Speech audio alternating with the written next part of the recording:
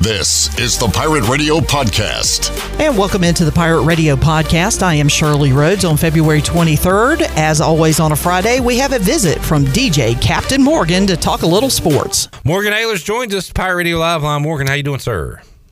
Clear Brock, how are you, sir? It is a good day. Why is it a good day, Morgan? Because I am in West Jefferson, North Carolina, which is about 15 miles north of Boone. And the sun is out, and it's a little windy, but it is very nice. Nice mountain view can put you in a good mood, just like the beach can, right, Morgan?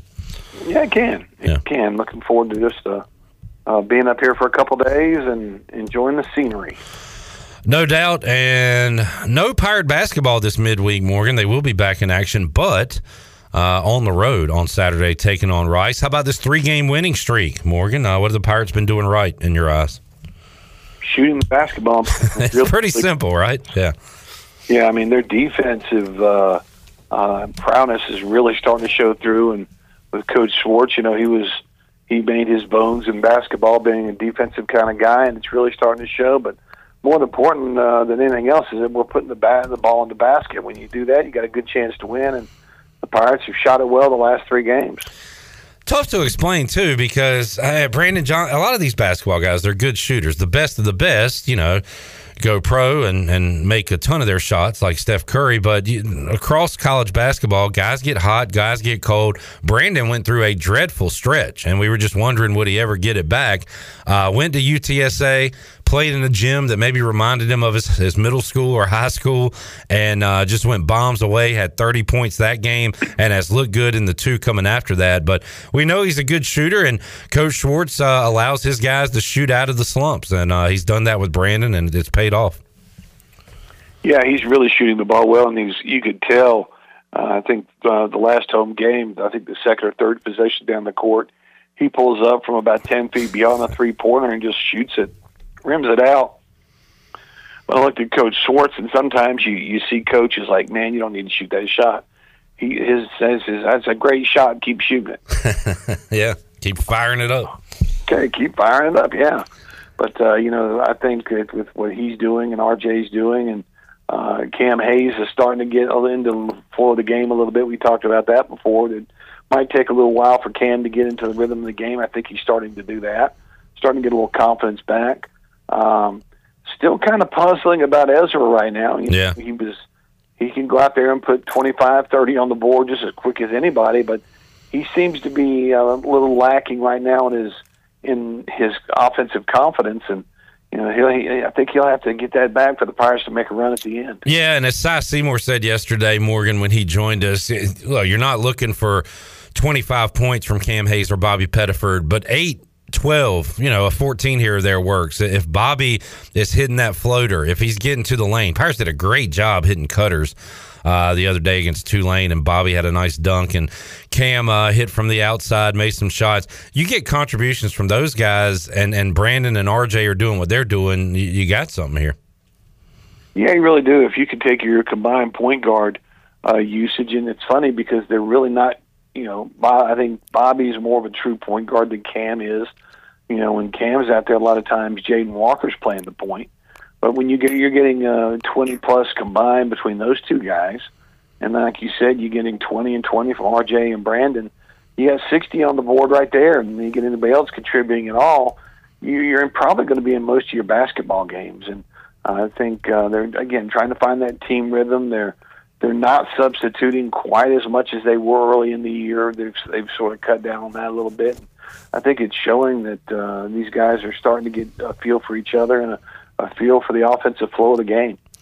Big one at home next Thursday against Memphis. The Pirates hopefully will be coming off a 4-game winning streak, welcoming Penny and his group to Minges Coliseum. Morgan Ahlers joining us, Pirate Radio Live Line. Morgan, I know with your DJ duties, you've got basketball on, and I don't know how much you can follow, but I asked Cy yesterday. I'll ask you too. It's been a top three pretty much all year with UConn, Houston, and Purdue in some order. Have you seen enough of them to have a favorite? Look, we'll probably have another FAU and San Diego State like we did last year in the tournament. There's going to be some upsets and things like that. But from the big three we've seen across college basketball so far this year, do you have a favorite from the Cougars, the Huskies, and the Boilers? I think I probably watched maybe UConn twice off and on this year, and I watched a game the other day. I think Houston had a nail biter and held on to win. And, as far as some of these other guys, I mean, who knows with the tournament? Will you get one of the top four guys or top four seeds into the Final Four? It usually doesn't work out that way because you've always got some really good basketball. A lot of it has to do with who's hot at the end of the year and what kind, will that one shining moment beat, knock the favorite off. And I think UConn's pretty good. I think they're playing pretty well. Of course, kind of pulling for Tristan a little bit. Hopefully he can get that ring. That'd be kind of cool. Sent him a message a while back, and he's just having fun. He said, thanks a lot, man. It's a lot of fun enjoying the ride.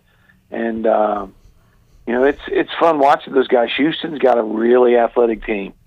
What they're doing down there right now, and they've got a really, really athletic team. They remind me a little bit of the Cougar teams way back in the running the Phi Slamma Jamma days. Not they don't have that kind of talent with Clyde Drexler and Keem Olajuwon, but they're really fun to watch. And they're relentless, Morgan. They defensively, I swear they foul every possession, but like we've been saying, like they're not going to call it every possession. So you make the refs make a call. They are just, I mean, we've seen it here at Minji's with Kelvin Sampson's teams. They will fight you the entire 40 minutes. Yeah, they will, and what he's done down there, he's got a rotation of maybe 8 to 10 guys that he'll put in, and they're all interchangeable. Right, yeah. One guy goes down, gets fouled out, or gets in foul trouble, they're going to stick somebody else in that's just as tenacious, and that's a style that's hard to play against. But can you maintain that kind of intensity throughout the tournament? I can't wait. Favorite sports day of the year is that first Thursday of the tournament. We'll have the games here for you on Pirate Radio once again. So looking forward to that. Still a lot of hoops to be played between now and then. Morgan, ECU baseball in action. 5:45 first pitch today. East Carolina and North Carolina. Once again, Campbell gets the best of ECU, but the Pirates are 3-1 heading into this fun weekend series, and a lot of Pirate fans will be tuned into that over the weekend, especially Sunday. Going to be a great crowd at Clark LeClaire Stadium. Yeah, sure. That's a good weekend of baseball, and with Coach Godwin, Coach Forbes, they put those things, this tournament type feel together where you're not in one location for 3 days in a row, and I think it's a really good thing for both schools. It's kind of a neat atmosphere. Now, playing down in Fayetteville on Saturday, no TV.